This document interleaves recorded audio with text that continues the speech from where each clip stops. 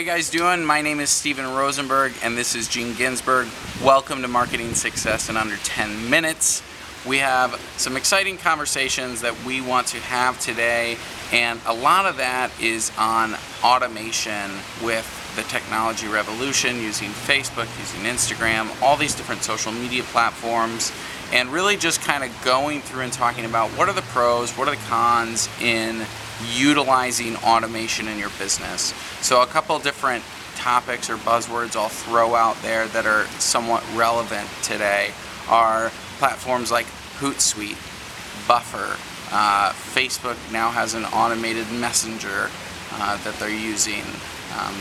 You can even connect it to your website if you have a Shopify site, or a number of different other things. And so what I really want the discussion to be around is what people's thoughts are when it comes to utilizing automation for your business. Is it right for all businesses to use automation? If so, is there any lines in the sand with what's good, what's bad? So yeah, Steven, I think that's a very good conversation and topic for our video today is, of course, what are the pros and cons of automation. So just to step back, as a lot of our audiences know, so I run a digital marketing agency, and I do use automation for my clients, partially, not all the time, but in order to really scale your business, there has to be some automation. So some of the channels that I use automation would be like marketing automation. So creating funnels where if somebody, let's say, signs up on your website, on your business website, then they would be funneled through a series of, let's say, of emails. Either it could be content or sales emails. So that's, of course, automation. Facebook Messenger, that's another piece that's involved, where automation is involved. Not so much Facebook Messenger itself, but the bots that go along with Facebook Messenger. So for something like a platform like ManyChat, where you are able to create an automation sequence within Facebook Messenger to segment your audiences or to respond to questions that everybody has for your business. So let's say, for example, what are your business hours today, and you can have a bot say automatically 9 to 5. So in terms of the, I can kind of summarize and go through the pros and the cons. So of course, the pros of that is that you're able to engage with your users and your potential customers or customers on a mass scale. And for example, things like email, things like confirmations for your orders. Of course, the con there is that it really kind of partially removes the human experience. So one of the things that we should probably talk about, and if our audiences have any thoughts about, is how to bridge that gap. So I was going to say, sorry, that was one of my thoughts, is how to bridge how do you bridge that gap, and what are your thoughts, Steven? Yeah, so that's where I really try to battle with, what is okay and what is not okay when you're doing automation. So on one hand, if you're scaling your business, or if you have a very simplified business, then I think it is okay in certain instances. But I think what will happen with a lot of business owners, especially if you're having other people deploy this, on paper, it sounds excellent. It's like, oh, really? I don't have to pay somebody to sit there and write all these responses, and instead I can just have a bot do it for really low cost or for free. And I think that's very tempting for a lot of people. But I think what you do is really take the human place of being authentic in that.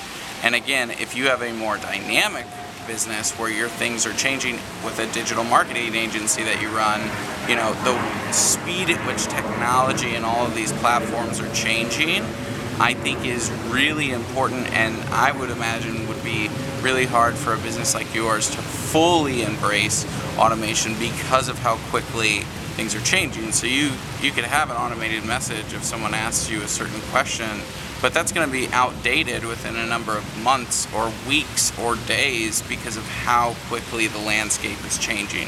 For example, when I do Snapchat geo filters for people, I can't even imagine trying to come up with an automated bot to answer all the different kinds of questions because Snapchat is changing constantly all the different intricacies of how you use those filters. Does that make sense? Yeah, that's very interesting. So there's no way to automate that now. So for example, some of the very simple questions that users might have, like, you know, what's your special today if you're a restaurant, or like what are your business hours, or what are the services that you offer? Oh yeah, no, if you're a restaurant, correct. Those businesses, I agree. I think that's fine. I actually think it's really great for those businesses. What I don't want to see is, you know, marketers ruin everything, right?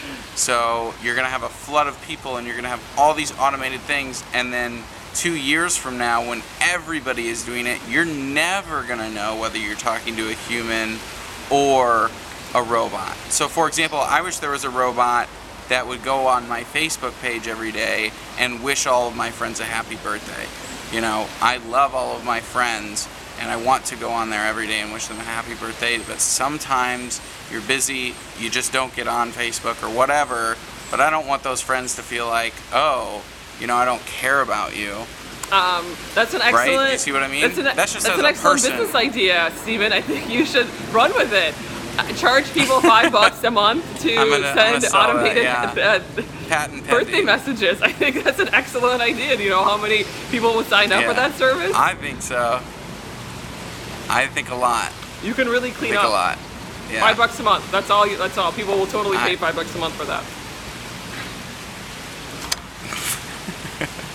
That's an excellent Yeah. idea. So, you know, but then again, it's like when someone's like, "Oh, thank you so much for writing that happy birthday post." I'm like, "What? I didn't write you a happy." Oh, yeah, and then you look like a big jerk.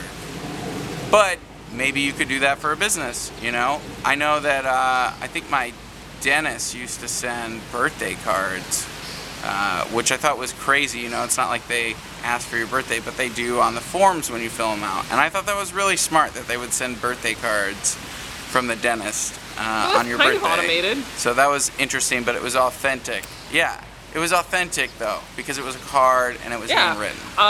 We do that Right. for one of my clients. They actually put effort and money. Not really? not an actual physical birthday card, but we do that through email, which is an Card, automated a digital one. way of doing Yeah. it. So we set up a campaign through Infusionsoft, which is the marketing automation platform, where every as part of their process in the beginning. Oh yeah, that's right. I got a happy birthday card from a good friend of mine digitally last year. See? That's right. Yeah, that's genius.